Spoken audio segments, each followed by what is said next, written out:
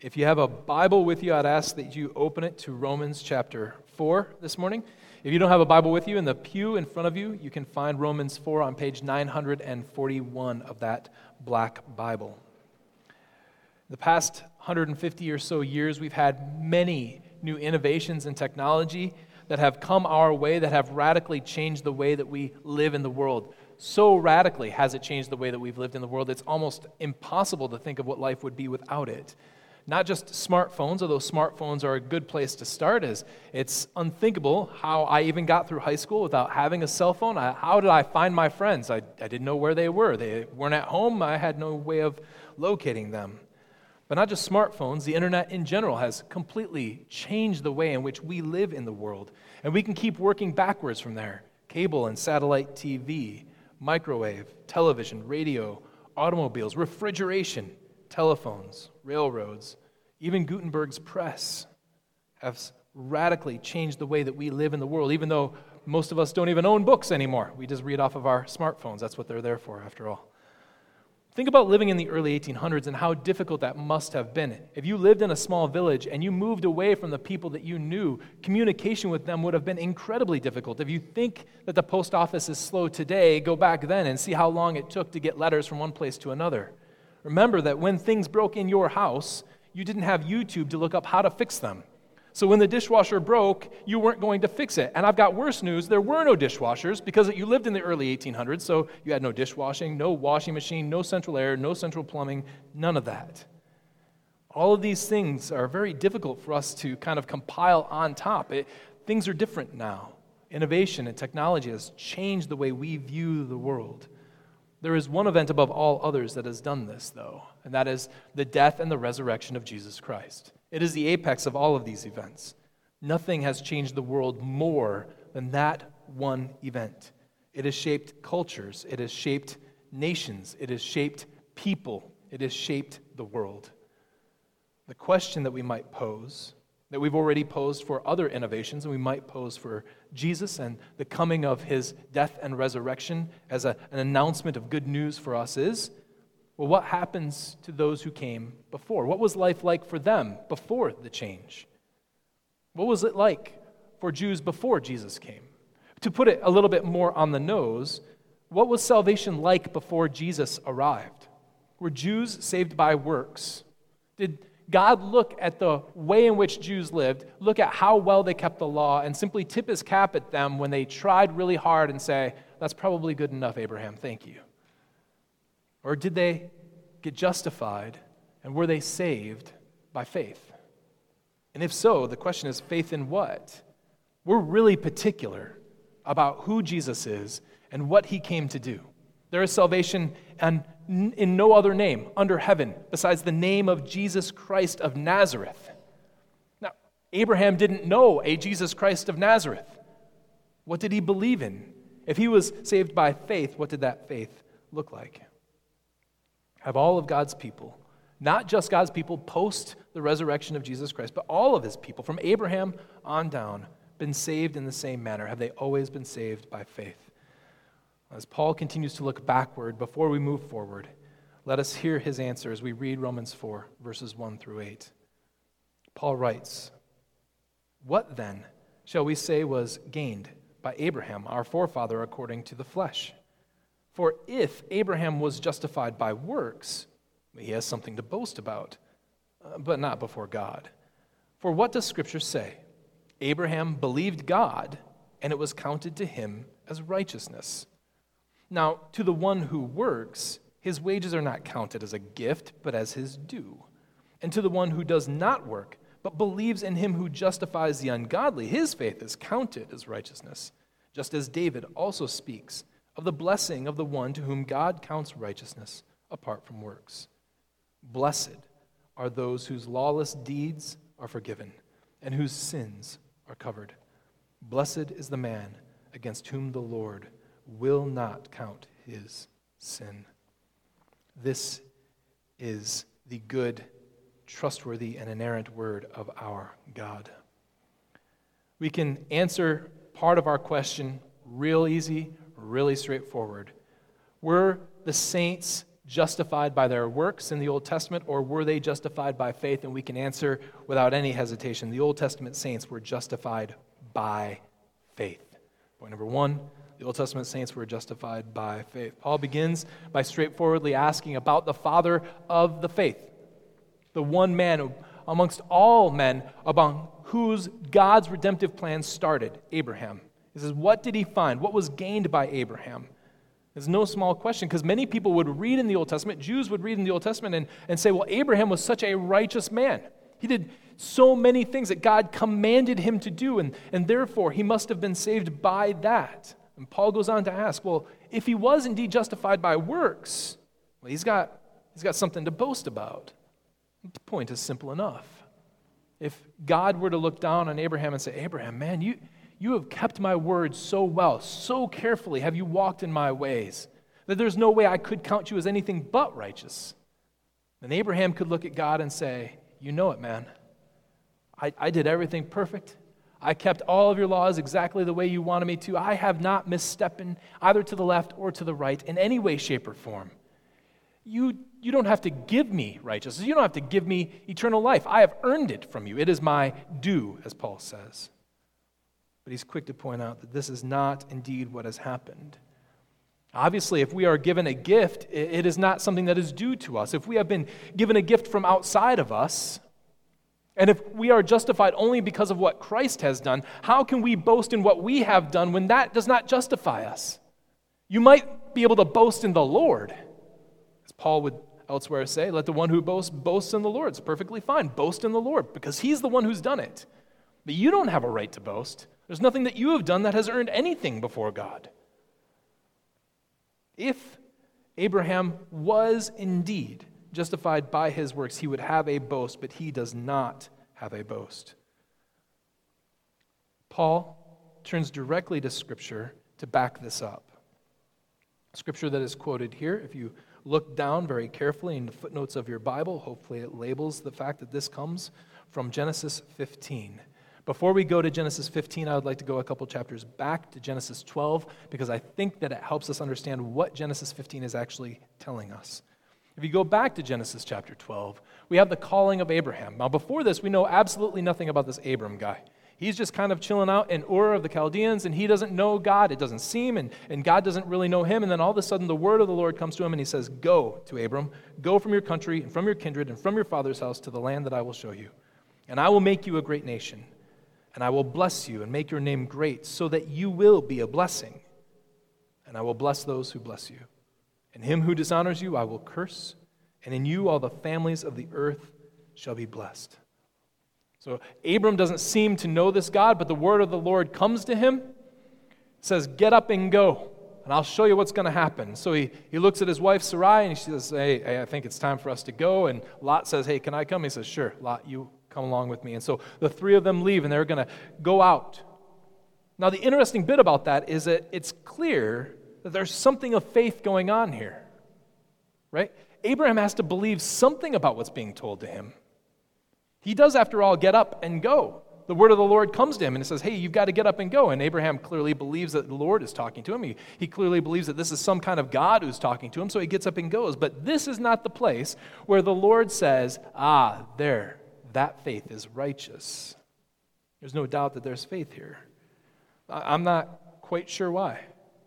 I'm not sure why we wait until Genesis 15 to hear that. Perhaps Abraham was a little bored and he just wanted a bit of an adventure. And he wasn't really sure if the Lord was going to be with him to bless him, but he was like, hey, let's go give this a try. Anyway, I have no idea why it's not. But we do find out some interesting things in the intervening chapters.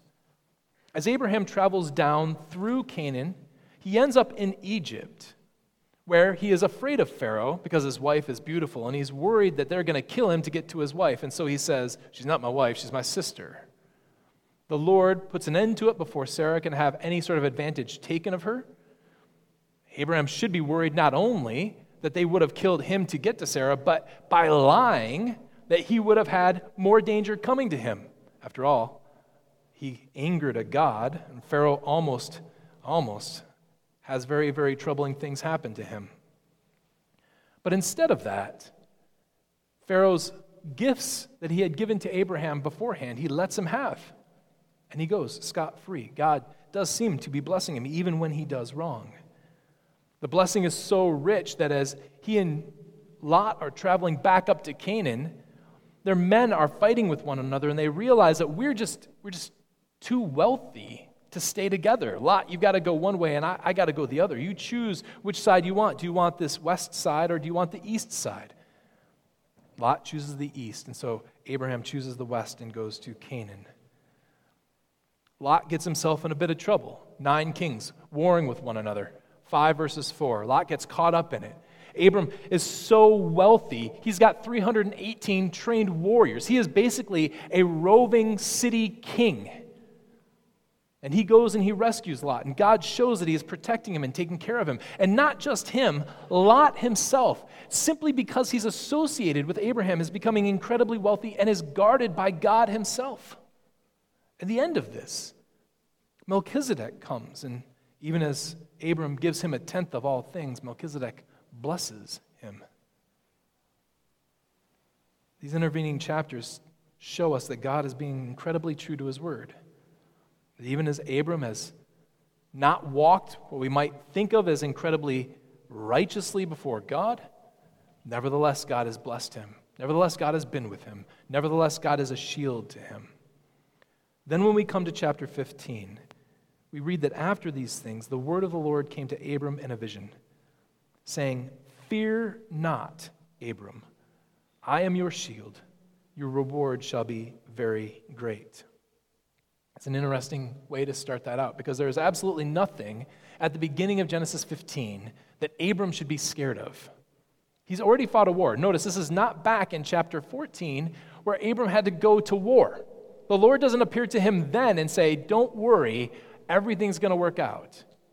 He's now at peace. There seems to be nothing that would cause him fear or anxiety, but nevertheless, the Lord shows up to him and says, "I am your shield," which he has clearly shown that he is. "Your reward shall be very great." A lot of prosperity preachers look at Abraham's life and they look at how he is just an incredibly wealthy man, especially coming out of Egypt. And during this time, it is demonstrated that the Lord just continues to bless him, and he's an incredibly wealthy man. It's important then to realize that both the Lord and Abram do not count that as his reward. It says, "Your reward shall be very great." And Abram looks at all that he has. I think he's got 318 dedicated warriors. That means that he has a lot of people who are relying upon him, which means he has a lot of animals, and he is an incredibly wealthy man. And he looks at God and he says this, "O Lord God, what will you give me? What could you possibly grant to me? What will you give me? For I continue childless, and the heir of my house is Eleazar of Damascus." And Abram said, "Behold, you have given me no offspring, and a member of my household will be my heir." And behold, the word of the Lord came to him, "This man shall not be your heir, but your very own son shall be your heir." And he brought him outside, and he said, "Look toward the heaven and number the stars, if you are able to number them." And he said to them, "So shall your offspring be." And he believed the Lord, and he counted it to him as righteousness. Eleazar of Damascus, probably a nice enough gentleman, clearly somebody who Abraham trusted, who was close to him. But Abraham knew the day that I died, this land, this possession, all of it's got to go somewhere. And it's not going to go to any one of my household. So it doesn't matter how much stuff you give me. It doesn't matter how many cattle and how many sheep I get. It doesn't matter how much gold I can wear around my neck. When I die, it goes to someone else. What will you give me? God does what he normally does. Takes him outside, says, "Look up." Imagine how bright that must have been without ambient light. How bright and stunning the Milky Way would have been on a clear night to somebody like Abraham. He looks up, sees millions of stars, says, "That is what I will make your house into. That will be the number of children you have. Don't fear. Your reward will be great." Now, Abram, who is not yet called Abraham, Abram considers all this. And I'm thinking that with the benefit of hindsight that he doesn't have in Genesis 12, where he doesn't really seem to know the Lord. he now has walked with the Lord, and the Lord has shown him his faithfulness. God has continually been kind to him, continually being faithful to his word. He has been blessed. Not only has he been blessed, but those who have stood by him and have not sinned against him, but come alongside of him have likewise been blessed with him. Abram takes all of that in and says, yeah, okay. The God who has been with me, who has been faithful to his word, can certainly do what he's promised now. God, well, that was all God needed. And he says, that is righteousness. All the faithfulness that you might have had, all of the good work that you might have done, that's not enough for me. But your faith in me is enough. He was justified by his trust in the word of God, by his trust in the promises of God, by his trust in God to do the very thing that he said. So how do we relate that righteousness, that faith, to the very faith in our Christ? It's simple. Abram believed what God said to him. He might not have known precisely the manner in which this was all going to be fulfilled. Doubtless, he would have not understood a lick of that, because if God had pointed to us and said, hey, there's going to be a congregation of people, they're going to gather together, they're going to be your sons and daughters, but they're not actually going to come from you, it's going to be by faith, Abram wouldn't have understood a lick of that. He wouldn't have understood how we, who weren't from him, could be his sons and daughters, how we could be heirs of the promise that God gave to him. He might not have understood precisely how the promise and the manner of that promise would be fulfilled, but he was certain of the fulfillment of it, and he trusted in the fulfillment of it. And as time moves forward throughout Scripture, we have clarity being given to those promises. Moses prophesies that another prophet like him will arise. David is told that he will forever have a son to sit on the throne. Isaiah is told that there will be a servant coming who will look like one of those lambs that are sacrificed for the sins of the people. These things themselves don't crystallize the promise. They don't make it clear, perfectly easy to see. It's obviously not the case, because even when Jesus walked around with people as the embodiment of those promises in human flesh, he says, hey, listen, I'm going to go to Jerusalem. The elders and the authorities are going to reject me. They're going to crucify me. And on the third day, I'm going to rise. And the disciples all looked at one another and they're like, that's a weird parable. Do we get that put on t-shirts, or how does that work? They clearly don't understand what Jesus is talking about or what he's doing, even when he's in their midst. But nevertheless, Abraham, David, Isaiah, and all of those Old Testament saints heard the word of the Lord, and they believed that he would be good to that word. We believe in basically the same things. Only we believe in his word from the far side of the fulfillment of them. We believe in the blessing of the world through Abraham by Jesus. We believe that a prophet like Moses has arisen. We believe that Jesus is the Son that will sit forever on the throne of David. We believe that he is the servant who has come to pay the penalty for our sins. Our faith, just as much as theirs, saves us. And we perhaps are graced with much more clarity on the other side of the cross. The object of our faith is no different. Abraham longed to see Jesus' day because Jesus was the one that he longed for by faith. He didn't long for him by name. He didn't know what he would look like, but he longed for the day when these promises would be fulfilled, and they were fulfilled in Jesus. Faith has justified Abraham.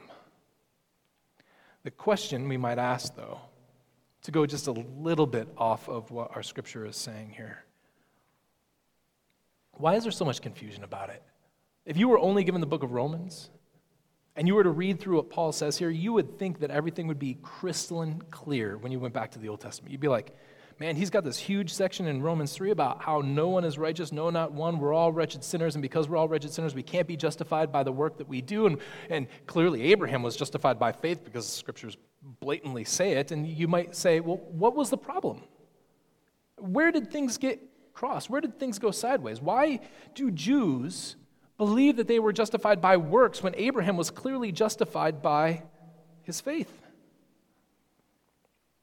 But it's not just Jews who are confused by this. There are plenty of people today in the world who call themselves Christians who are confused by this.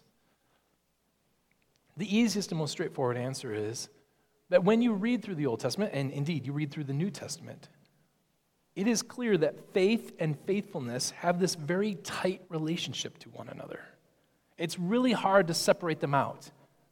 And I like using the words faith and faithfulness instead of faith and obedience or some other kind of conjunction of words, because faith and faithfulness sound a lot alike, but we know that they're not quite the same thing. We don't use them in quite the same way. The two are incredibly tight together. Think of the Passover. 400 years, the people of God were put in slavery. God shows up and he begins to send plagues on the people of Egypt so that he can show his power and his glory over the Pharaoh. And the last one, he says, listen, everybody needs to understand that I am going to kill the firstborn. Everyone is going to suffer from this. Whether you are Hebrew, whether you are Egyptian, you are going to suffer from this. There is one way that you can get away with this. There's one way that you can escape this punishment.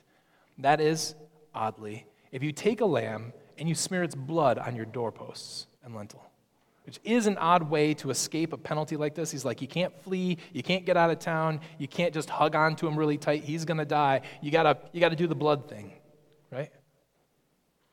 Well, who shows faith? Faith in that instance is almost impossible to unwind from faithfulness. If you have faith, you paint the blood on your doorposts. If you don't have faith, you don't do that. The action and the belief are just tied together. We get this a lot throughout the Old Testament. It is really hard to separate out sometimes faith from faithfulness. Abraham does indeed have faith, but he also routinely acts on that faith. He's always doing the things that God asks him to do. So while Genesis 15 has Moses recording that he was justified by faith, it was counted to him as righteousness, we read this in Genesis 26. No small passage is this. God speaking now to the chosen son Isaac, re-upping the promises, the very same promises that we read in Genesis 12 and in Genesis 15 to Isaac, and he says this about Abraham. First to Isaac, sojourn in this land, and I will be with you and I will bless you. For to you and your offspring I will give all these lands, and I will establish the oath that I swore to Abraham your father. I will multiply your offspring as the stars of heaven, and will give to your offspring all these lands. And in your offspring all the nations of the earth shall be blessed, because Abraham obeyed my voice, kept my charge, my commandments, my statutes, and my law. He says, the reason why I'm extending this to you is because he was not just a man of faith, but he was a man of faithfulness. I think what Paul is getting at, though, is that we have to be very careful to differentiate between faith and faithfulness. This is ultimately the problem with Catholic theology when it comes to justification. They refuse to separate out faith and faithfulness. You say, well, you are indeed saved by faith.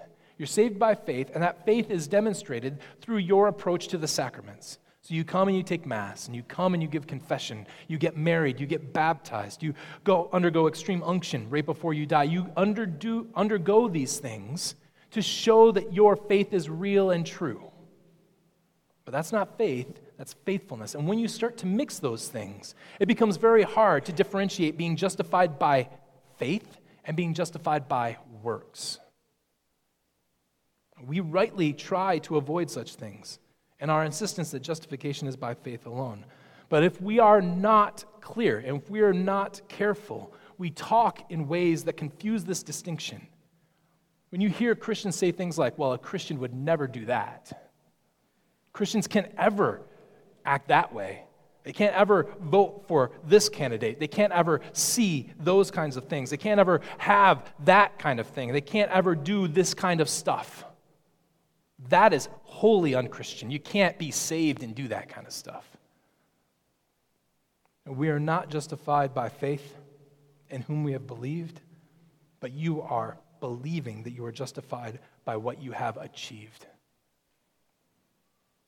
if we start to define who we are as Christians by what we do, rather than simply by what Jesus has done,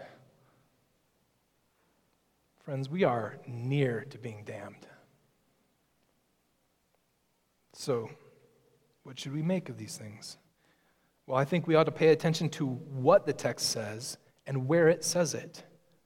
At any point in time, the text could have then turned, not just in saying that Abraham was justified by faith, but it could have looked at the very things that he did, which clearly Scripture wants to uphold, and say, not only was he justified by faith, but he obeyed all my laws and my commandments, all the decrees that I gave to him, and he was justified by those things as well. But Paul is very clear. The text never says that. He is justified only by his faith. Paul's theology implies that these two things are separated. Faith and faithfulness are not the same things. They are separated, although they're never separate. They're like two tracks of a train that your Christian life runs down. And those two tracks will only support a good running of that train so long as they don't cross.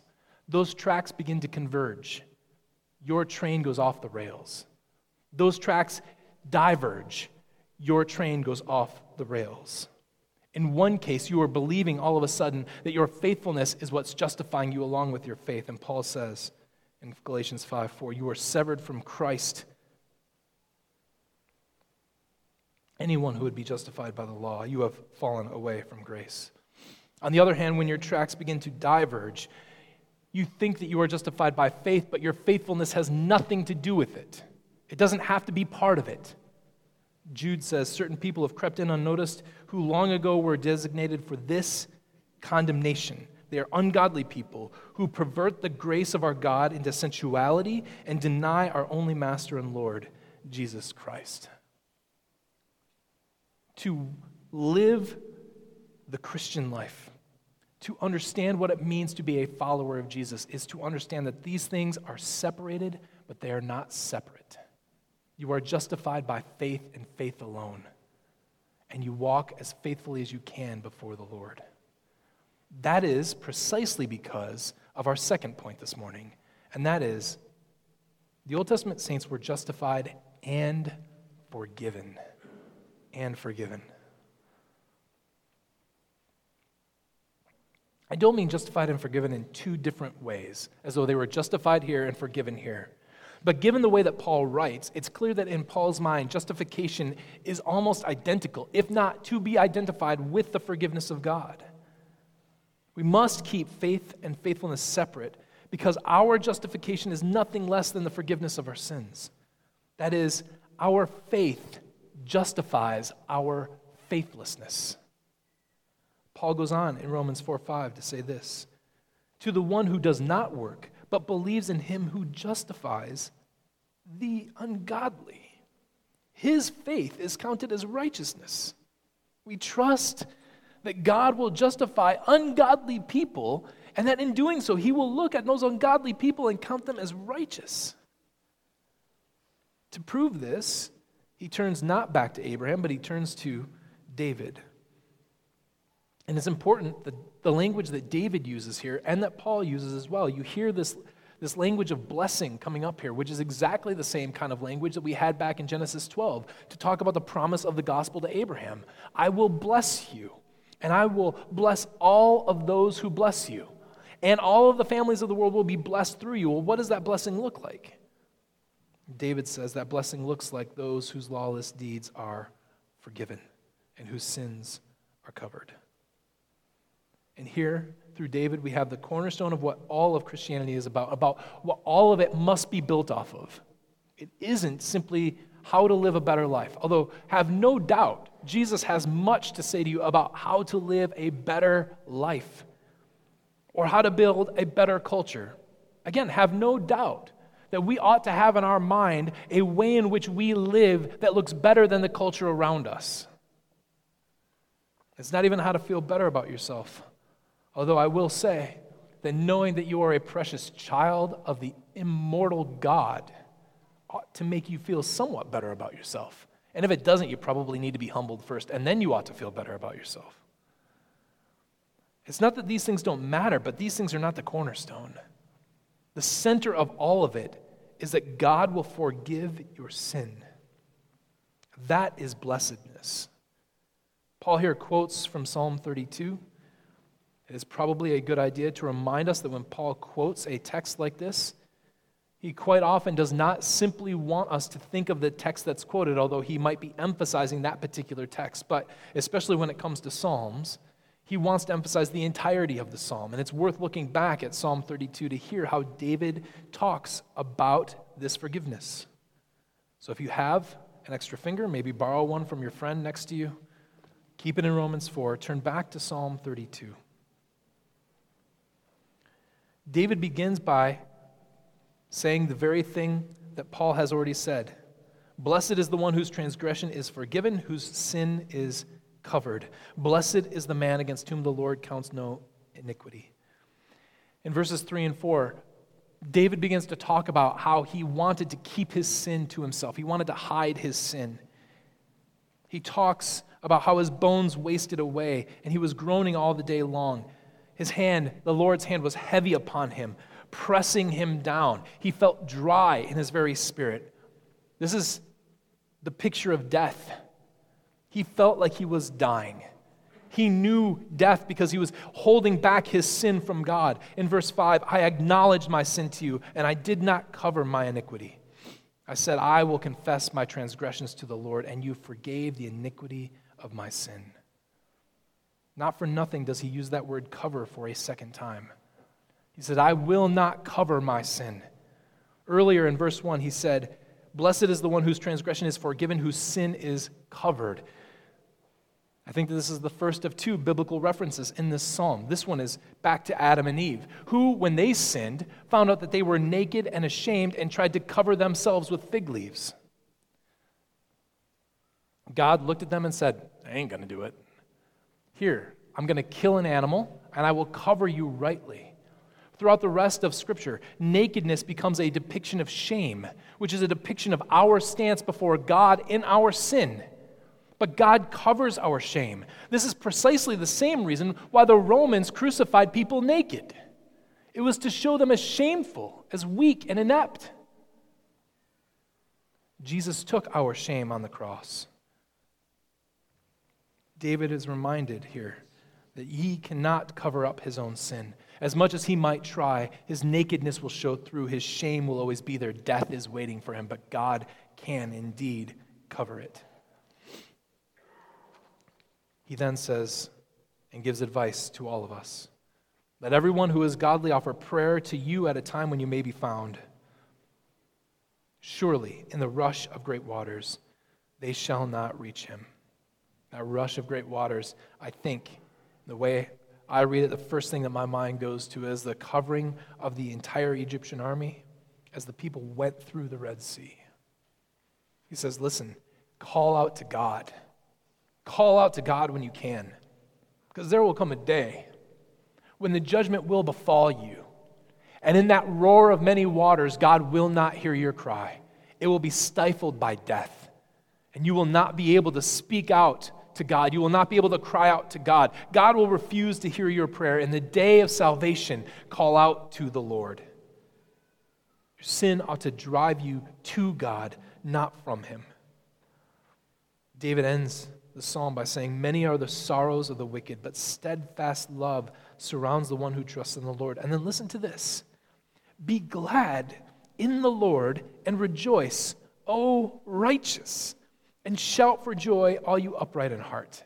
Now, it is almost impossible to believe that what David meant there is everyone who walks blamelessly before the Lord should praise him, and that everyone who is perfectly upright in heart ought to sing songs of joy and gladness to the Lord because they're upright in heart. He means the very thing that Paul means, the very thing that we would read out of Genesis 15. Who are the righteous here? Who are the upright in heart? They are those who open up their mouths and confess their sin to God because God will be faithful and just to forgive them. That's who the righteous are. The righteous have always been those who know that their iniquity and their sin can be forgiven by God. We are to see that while faith and faithfulness are indeed close, they are not the same. We are to trust that God will, by faith, forgive our faithlessness. We are to trust that He has done this in Christ. These two things are not the same. So let us then do precisely what David instructs us to do. Let us rejoice in the God who surrounds those who trust in Him, who, in Paul's words, justifies the ungodly. Let the mystery of God's mercy fuel your praise. Listen to how strange that is, that God, in His righteousness, justifies the ungodly. It is not those who think that they have much to offer God. It's not those who seem particularly righteous to us who are justified by God. It is not those who walk blamelessly and let everyone know how good they are. It is not those who are not in need of a Savior, but it is those who know their need of Jesus Christ, who God justifies. No matter how ungodly, no matter how wicked, those who know that they need salvation from the Lord, God is happy to justify. He is a holy God. He is a God of perfect righteousness, a God who knows nothing of sin, who always does what is right and upholds justice at every turn, and yet still justifies the ungodly by faith. So, friend, why are you here? What did you find this morning? Did you come here because you are one of those righteous people who know the Lord God and want to sing praises to Him? How are you righteous? How do you know the Lord? Who are you as a Christian? Are you a Christian because of the things you do? Are you a Christian because you show up here on Sunday? Are you a Christian because you, in the parlance of the South, don't drink, smoke, or chew, or go with girls who do? Are you defined by the things that you have in your life? Are you a Christian because you read your scriptures in the morning? Are you a Christian because you pray your prayers? Are you a Christian for all of the things that you do? Or are you a Christian because you solely and wholly give your heart to believing in the Lord Jesus Christ, having died for your sins and being raised for your justification? What did you find this morning? Let us hold back our sin no longer. Let us no longer try to cover it. Confess. Confess your sin to God in the name of Jesus Christ and see that He is incredibly kind to forgive you. His blood is powerful enough to undo all of your wretchedness and iniquity and sin. All of your ugliness and deceit are washed away. He will not shame you. He will not force penance upon you. He will not take revenge upon you, nor will He deny you. But because of His great mercy, the Lord your God will willingly, faithfully, lovingly, and kindly forgive your sins. And friends, that is something to sing about. Let us pray.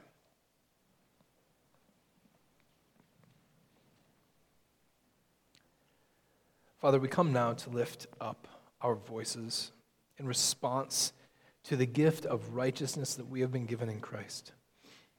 To speak of the Lamb slain for us, the very same Lion who defends our cause. Let our voices harmonize with our hearts. Let what we say resonate with what indeed is our true belief. Be glorified among your people. Show us our sin that we may run to Jesus Christ, the faithful one, whose mercy is true every single morning. We ask these things for our good and for your glory. Amen.